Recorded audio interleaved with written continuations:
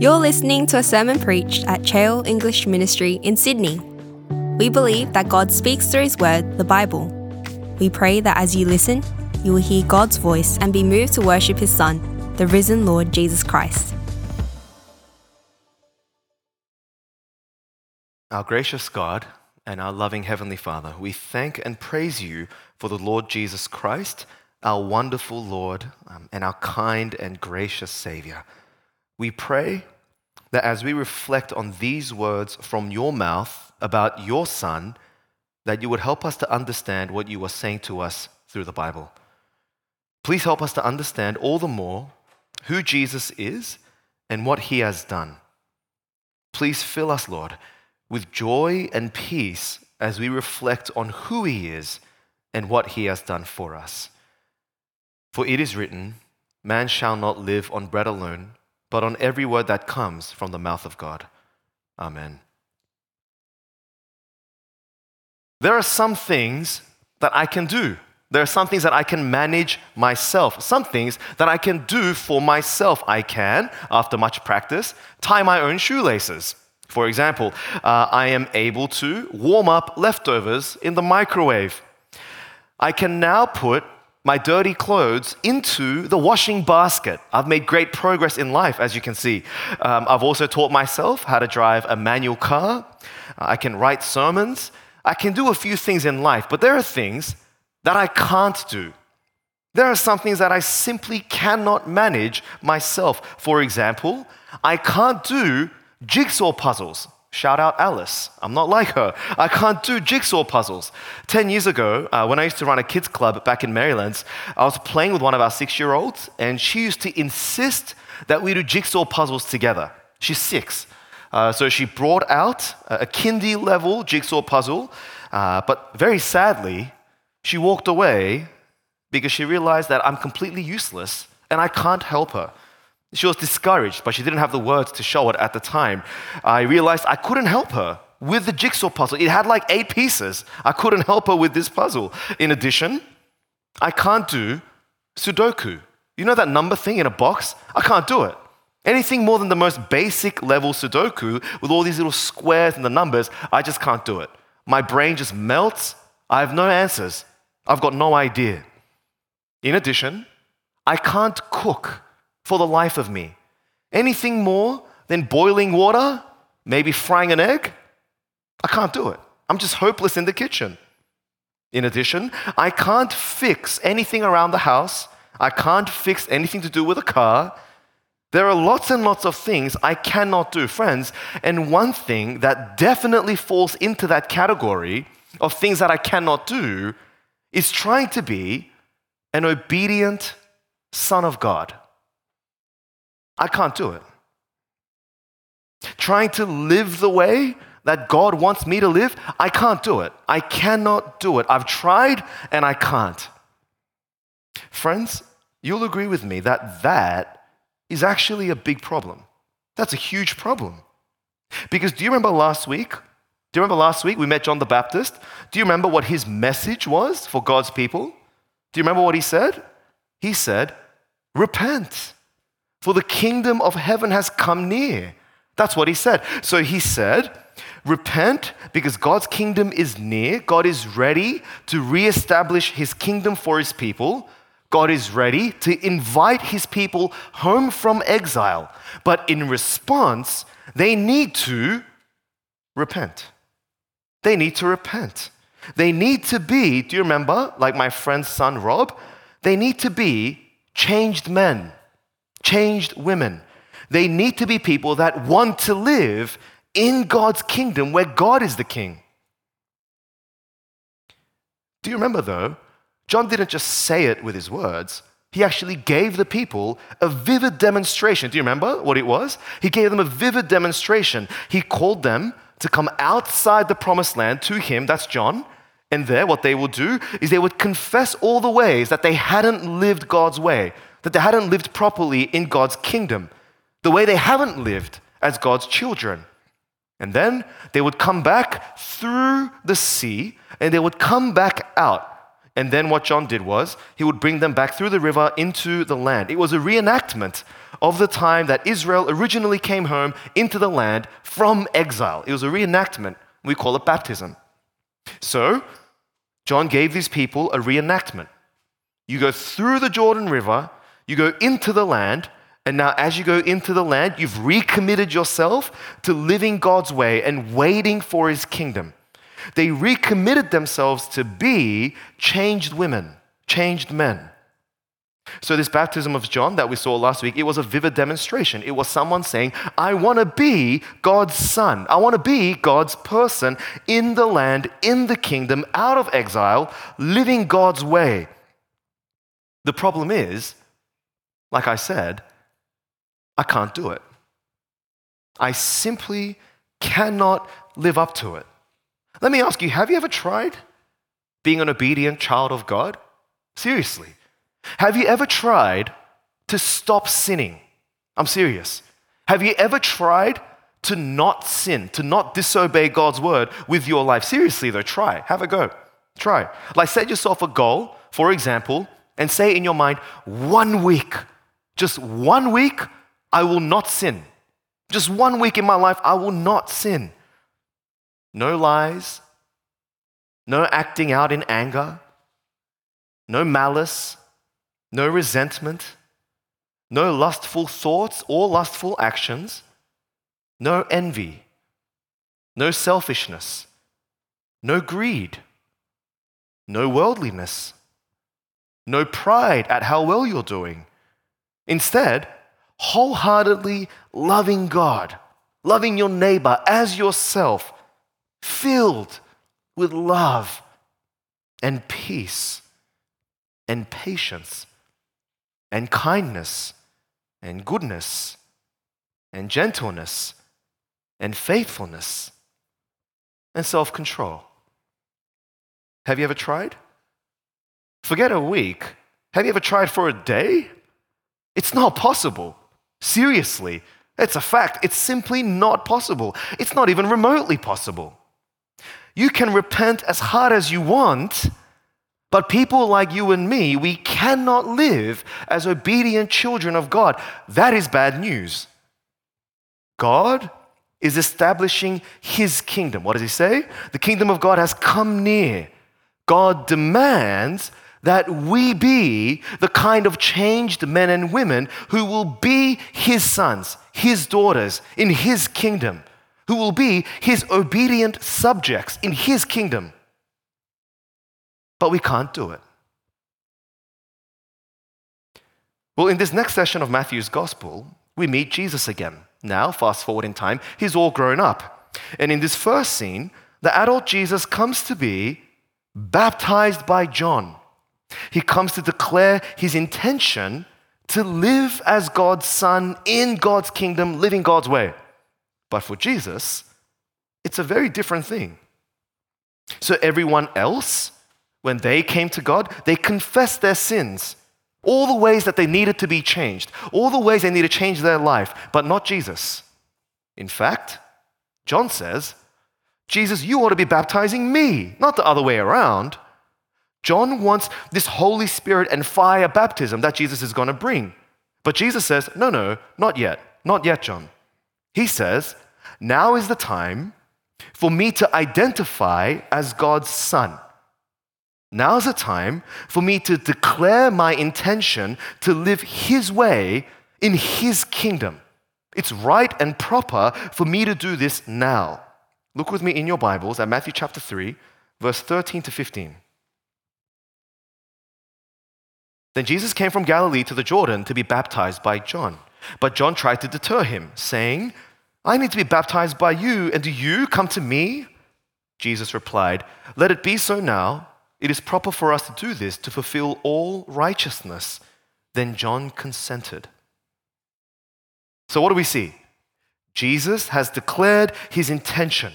He wants to be God's son. And at this point, God speaks. This is something entirely unique. This doesn't happen many times in the Bible. God audibly speaks, and God says to Jesus, you are. That's what He says. You are my son, and you do live my way. I love you, and I am delighted in you. I am very pleased with you. Look with me at verse 16 and 17. As soon as Jesus was baptized, he went up out of the water. At that moment, heaven was opened, and he saw the Spirit of God descending like a dove and alighting on him. And a voice from heaven said, "This is my Son, whom I love. With him I am well pleased." All right, church, can you see how it's worked?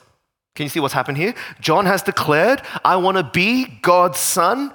God has declared, you are my son. The thing about what God says here, the thing about what God says and does here, I need to say this, it's chock-a-block full of Old Testament allusions.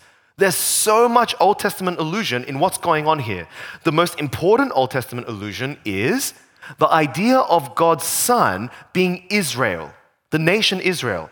That's the most important allusion that we see in our passage. God is declaring Jesus right here to be the better Israel.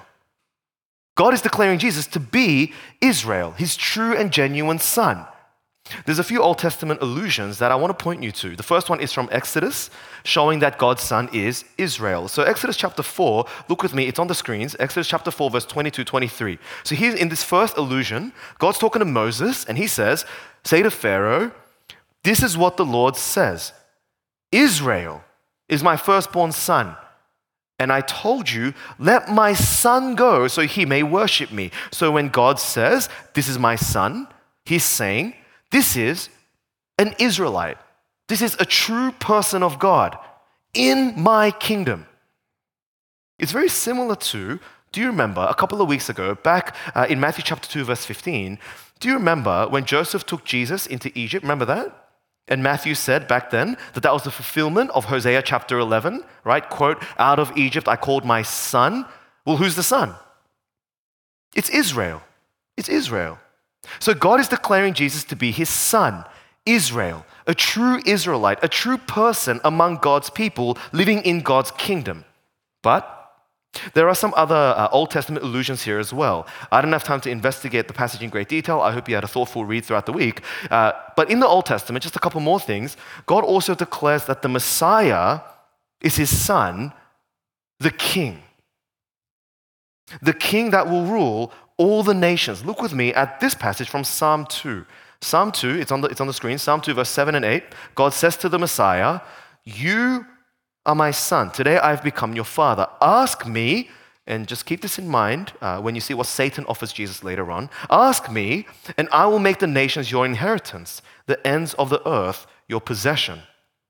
The Messiah is God's son. Also, in the Old Testament, God talks about this faithful servant. This servant in whom God delights, in whom he is well pleased. And he says about this servant, I'm going to put my spirit on him, this servant, just as he's done with Jesus, as we've seen in our text now. Look with me at Isaiah 42. Isaiah 42, it's on the screens, verse 1. This is what it says. Here is my servant whom I uphold, my chosen one in whom I delight. I will put my spirit on him, and he will bring justice to the nations.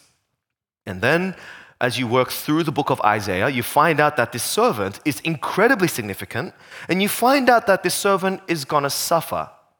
Isaiah 53, verse 6. We all, like sheep, have gone astray. Each of us has turned to our own way. But the Lord has laid on him, this servant, the iniquity of us all. Just one more allusion here while we're on this. It goes all the way back to the time of Abraham. In Genesis chapter 22, verse 2, God said to Abraham, God said, take your son, your only son, whom you love, Isaac, and go to the region of Moriah. Sacrifice him there as a burnt offering.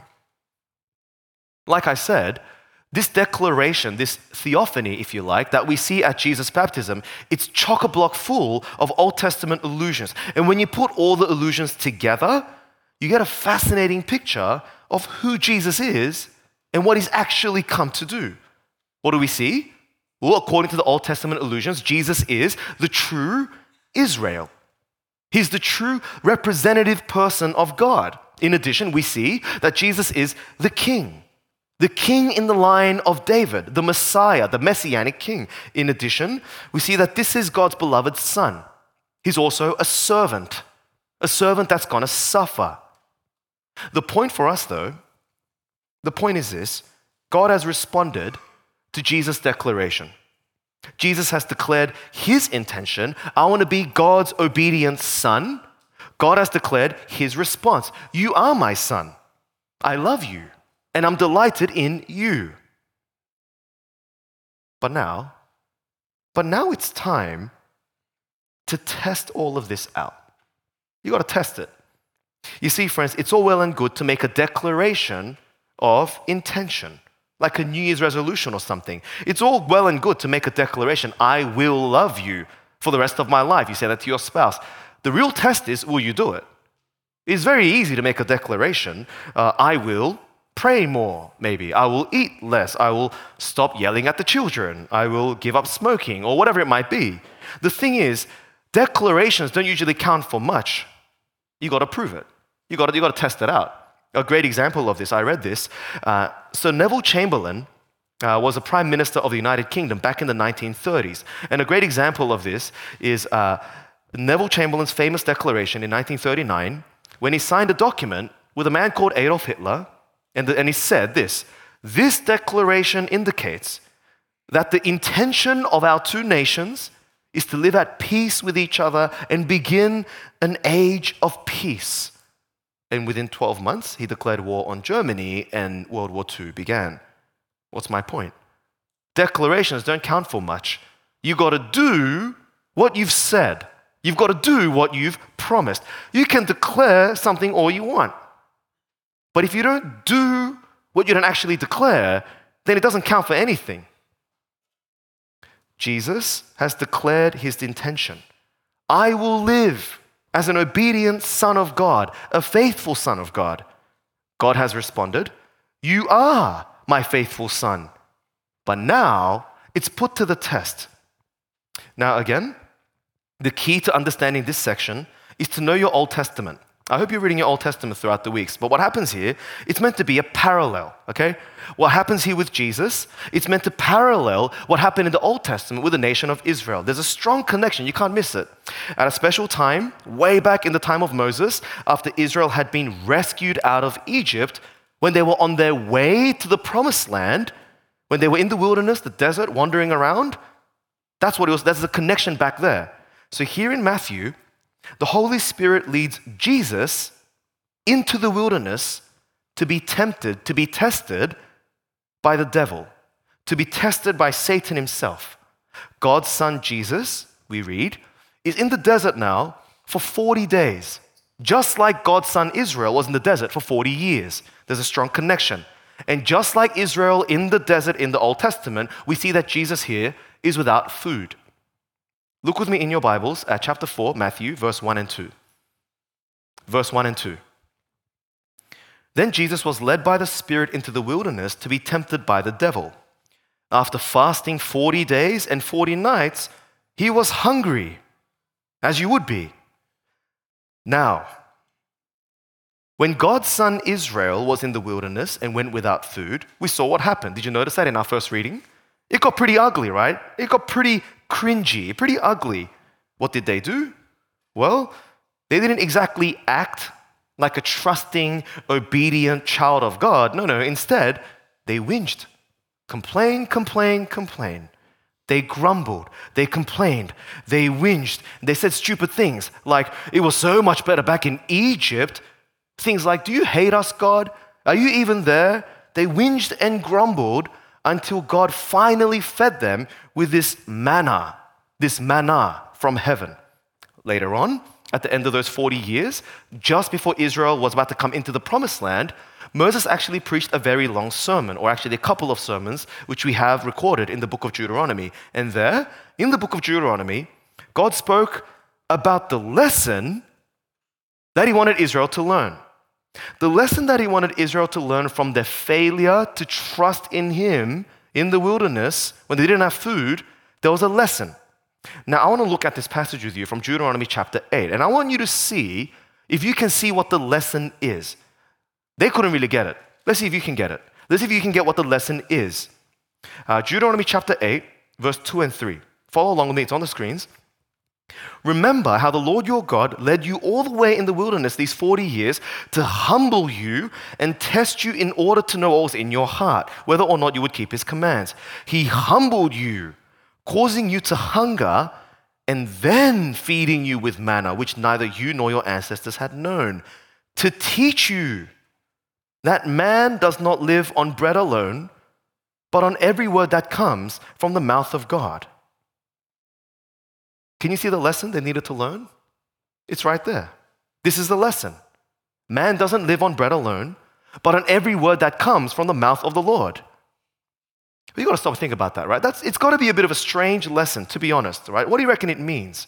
Man doesn't live on bread alone, but on every word that comes from the mouth of God. You can't eat the words that come from God's mouth, can you? It's not like rice or bread. So it's not an exact parallel, and we know that if you go without bread for too long, you'll die. You'll starve to death. What's it saying? What's God saying with this lesson? I think what God's trying to say in his lesson is this. He's trying to say, your real life, your true life does not come to you from bread. Your real life, your true life, it comes to you only from God. And that means obeying the words that come from his mouth is more important to you than food. That's the lesson. Obeying the words that come from God's mouth is more important to you than life itself, because he alone can give you true life, genuine life, eternal life, joyful life. Obeying God's word is more important than everything else in your life. You want to be a true and faithful son of God? Then you've got to show obedience to God's word above everything else. And we know, of course, that Israel, they never really got that. They never really learned that lesson. You would think 40 years is long enough to teach you a lesson. Apparently not. Israel, they kind of failed this lesson. But let's see how Jesus does. Look with me at Matthew chapter 4, verse 3 and 4. Remember, 40 days, Jesus is starving. He's crazy hungry. The tempter came to him and said, "If you are the Son of God, tell these stones to become bread." Jesus answered, "It is written, man shall not live on bread alone, but on every word that comes from the mouth of God." Stop right there. Can you see that Jesus has learned Israel's lesson? Can you see that? Can you see that Jesus has succeeded where Israel has failed? Jesus is the true and obedient Son of God who will trust and obey God even to death. Just as a little aside, it's not only Israel who failed when the devil tempted them to eat some food, is it? I wonder if you can think of another time that's happened. Another time when people failed when Satan tempted them about some food. It goes all the way back to the Garden of Eden, doesn't it? There's connections here. It goes all the way back to the Garden of Eden with Adam and Eve, right? Anyway, the point here is Jesus passes the test. He is the trusting and the obedient Son of God. But Satan's not finished yet. Because back when Israel were in the wilderness, they were also without water for a while. And you can read about that in Exodus chapter 17. But do you remember how they went that time, Israel, in the Old Testament? Well, it got pretty ugly again. It got very ugly. Israel were in a place called Massah, where they quarreled with Moses. And they said things like, "Is the Lord among us or not? Like, is he with us or not with us? If he's really here, if he's really God, if he really does love us, then he'll give us water." They said stupid things like, "He should prove himself and give us what we need." Now, at that time, God did give Israel water. But he wasn't happy about it. He wasn't happy about it. He didn't like the way Israel were putting him to the test. He didn't like the way Israel cornered him. He didn't like the way that they forced his hand and they kind of made him give him the water. So, later on in the book of Deuteronomy, as they're about to enter the land, God talks about it and he says to them, "Israel, listen, I don't want you to do that again. I don't want you to show me that kind of disrespect again." Look with me at this passage from Deuteronomy chapter 6, verse 16. This is what God said. Do not put the Lord your God to the test as you did at Massah. Israel must never test God. They must never try and force God's hand. No. The obedient child of God lets God be God, and they know their place as God's child. The obedient child of God, their role is to humbly trust and obey. That's their job. Trust and obey. And again, it's a lesson that Israel never really learned. But let's see how Jesus goes. Look with me at Matthew chapter 4, verse 5 to 7. Then the devil took him to the holy city and had him stand on the highest point of the temple. I think this is in a vision. If you are the Son of God, he said, throw yourself down, for it is written, he will command his angels concerning you, and they will lift you up in their hands so that you will not strike your foot against a stone. Jesus answered him, it is also written, do not put the Lord your God to the test. Friends, once again, can you see? Jesus succeeds where Israel failed. Jesus won't test God. He won't force God to act. What does this show? It shows that Jesus is the true, trusting, obedient Son of God. Jesus is the ultimate Israel. But even now, the devil isn't finished. Because when Israel were in the wilderness in the Old Testament, when they found it difficult to worship God, they turned to other things, right? We read that in history. At one stage, when Moses, their leader, was gone, again for 40 days and 40 nights, they even made an idol. Do you remember? They made a calf out of gold, and they bowed down to it. They worshipped a golden calf. But as they were coming into the land, in the book of Deuteronomy, God said, no way. No way. No. I want your wholehearted love. I want your full allegiance. No idols. No idols. In Deuteronomy, God said this, Deuteronomy 6, verse 4. Hear, O Israel, the Lord our God, the Lord is one. Love the Lord your God with all your heart and with all your soul and with all your strength. Verse 13. Fear the Lord your God. Serve him only and take your oaths in his name. Do not follow other gods, the gods of the people around you. God's Son needs to trust and rely and obey God alone. God's Son must never worship anyone or anything else. Again, it's a lesson that Israel never really learned. Let's see how Jesus goes. Matthew chapter 4, verse 8 to 10. Again, the devil took him to a very high mountain and showed him all the kingdoms of the world and their splendor. All this I will give you, he said, if you will bow down and worship me. Jesus said to him, away from me, Satan, for it is written, worship the Lord your God and serve him only. And so once again, Jesus succeeds where Israel failed. Jesus shows himself to be the true, trusting, obedient Son of God. And for now, Satan is defeated. Look with me at verse 11. Chapter 4, verse 11. Then the devil left him, the angels came and attended him. All right. Can you see what this passage is all about? Can you see what's here? In his baptism, he declares his intention to live as God's Son. God responds with his declaration, you are my Son, I love you. And then in temptation after temptation after temptation, Jesus proves it. He proves it. For Jesus, obeying God's word is more important than his life. Did you catch that? Jesus won't test God. Jesus won't worship anyone other than God. The devil has thrown everything at Jesus. He's thrown the kitchen sink at Jesus. But unlike Israel, Jesus has passed the test. He really is God's Son, whom he loves, with whom he is well pleased. Do you see what this is saying? Friends, I can't begin to tell you how incredibly significant this is. I can't begin to tell you just how much this matters.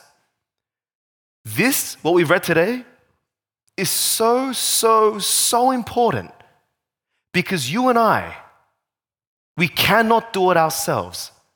We simply can't do it. You and I, we cannot live as God's obedient, trusting children. We can't do it.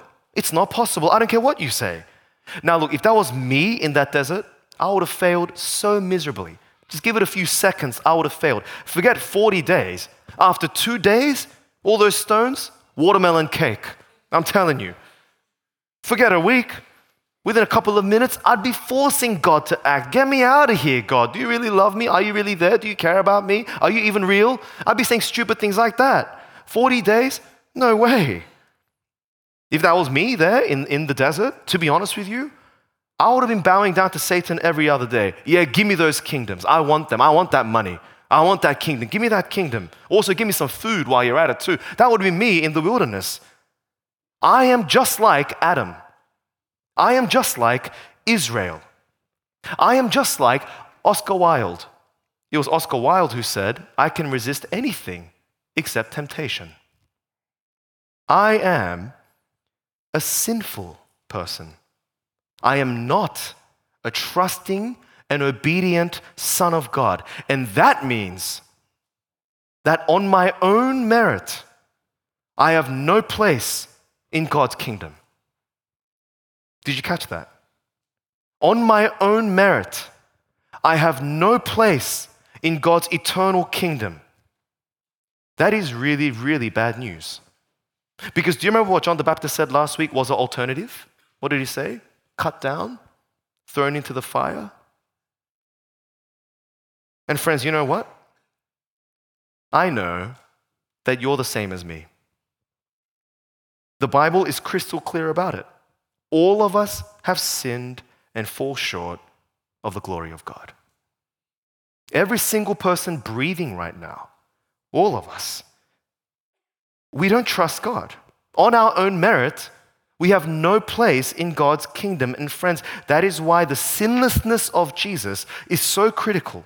That is why it's such good news that Jesus resisted temptation and lived as God's trusting and obedient son, just like we've seen today. If Jesus was a sinful person like us, he would be useless to us, to be honest. He would be no good to us. But friends, Jesus did not sin. Jesus resisted temptation. Jesus is God's Son whom he loves, with whom he is well pleased. And so he is in a position to help us. He is in a position to do for us what we cannot do for ourselves. So I want to finish today by just quickly showing you from the New Testament 3 ways that a sinless Jesus can help us. In one sense, it's probably stuff that you know already, but I reckon with this background of Matthew in mind, I think it'll enrich that for us. I think it'll throw color onto this black and white image that we have. 3 ways that the sinless Jesus can really help us. First, the fact that Jesus never sinned, it means that he didn't deserve to die. He didn't deserve to die and face God's judgment. Why? The wages of sin is death. But Jesus had no sin. He didn't deserve to die. He had no sin of his own to die for, and therefore he is in a position to die for our sin, for your sin, my sin. He is in a position to be a sacrifice for us. If Jesus is a sinner, he has to die, and he can't be a sacrifice for anyone because he's dying for his own sins. He's paying the price for his own sins. Jesus is the one who has never sinned and therefore can be a sacrifice for us. Look with me at what Peter says, 1 Peter 1 on the screens, verse 18, 19. For you know that it was not with perishable things such as silver or gold that you were redeemed from the empty way of life handed down to you from your ancestors, but with the precious blood of Christ, a lamb without blemish or defect.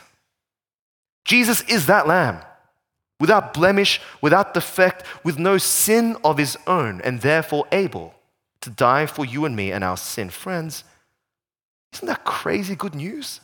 Doesn't that give you assurance? This is good news. That's the first reason. Second, the fact that Jesus was tempted in every way just as we are, and yet was without sin, it qualifies him to be a mediator between us and God. It works at both levels. So on the one hand, Jesus is tempted in every way, just as we are. Satan has thrown the kitchen sink at Jesus. We saw that. You know what that means? It means that he knows what it means to be tempted. What that means for you, struggler, Jesus knows what you go through. He knows and he feels everything that you go through. He knows. That's why he can sympathize with us. That's why he can be sympathetic to our weaknesses. Friend, it doesn't matter what you've done.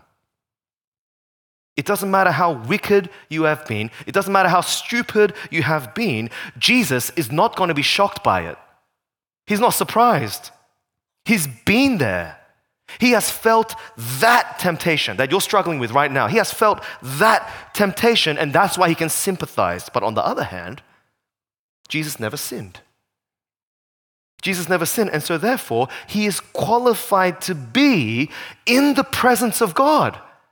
You and me were disqualified. Jesus is qualified to be in the presence of God. That's why Jesus can stand between God and us like an Old Testament priest, and that's why he can mediate between God and us. The beautiful thing about Jesus is he represents us before God and he represents God before us. It's crazy when you think about it. That's why we pray in Jesus' name, because it's his merit that we're coming with, not ours. And so now, through Jesus, the Jesus who knows and loves and sympathizes with us, this Jesus who is right with God, who has never sinned, through this Jesus, we can come into the presence of God with confidence. We can't stand before God with our head held high. Why? Because of his sinlessness, because he's our mediator. Look with me at this passage, Hebrews 4, verse 14 to 16. Therefore, since we have a great high priest who has ascended into heaven, Jesus the Son of God, let us hold firmly to the faith we profess. For we do not have a high priest who is unable to sympathize with our weaknesses, but we have one who has been tempted in every way, just as we are, yet he did not sin. Let us then approach God's throne of grace with confidence, so that we may receive mercy and find grace to help us in our time of need. My sister in Christ, my brother in Christ, we can pray because Jesus was without sin. We can be in the presence of God now and in the new heaven and earth. Why? Because Jesus was without sin. That's good news. That's great news. Third, one final New Testament implication. Jesus is without sin, and by God's grace, he's arranged this amazing, wonderful transaction where Jesus can actually give us his sinlessness. Now, theologically, this is called imputation. God imputes us with the sinlessness of Christ. Let me show you how it works. When we rely on Jesus, there's like a swap that happens. There's this exchange that takes place. When we rely upon Jesus for the very first time in our lives, he gives us his righteousness before God, his right standing before God. He swaps our failure for his success. He swaps our faithlessness for his faithfulness.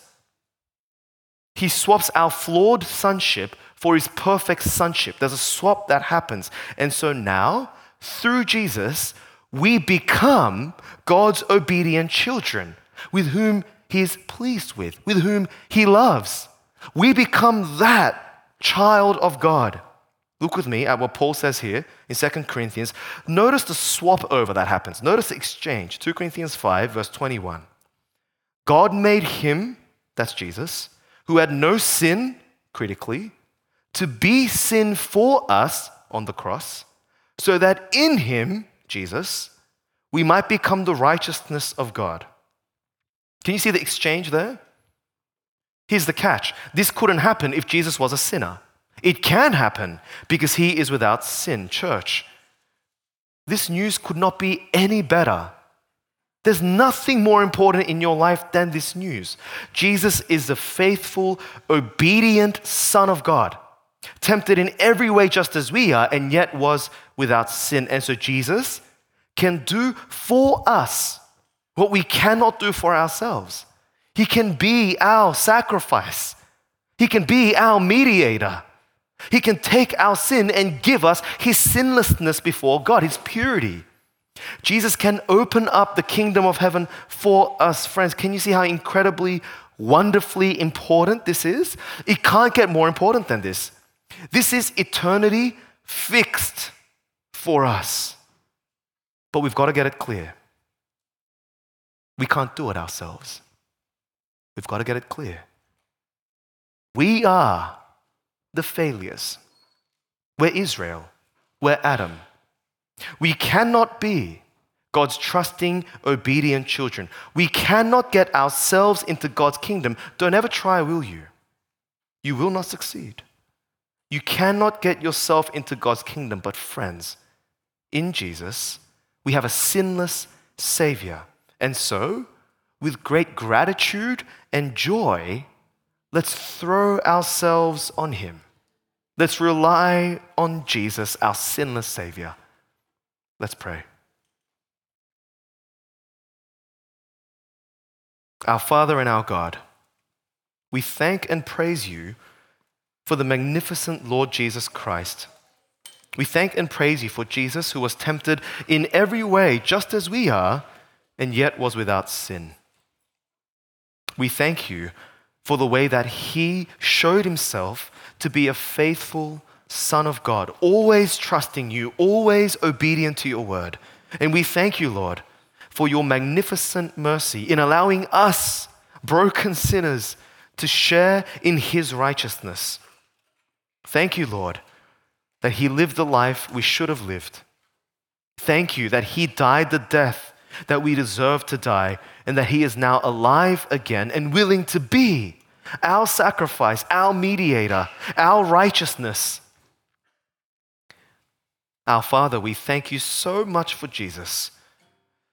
Help us to rely on him alone, now and for the rest of our lives. For we ask these things in the strong and sinless name of Jesus our Lord. Amen.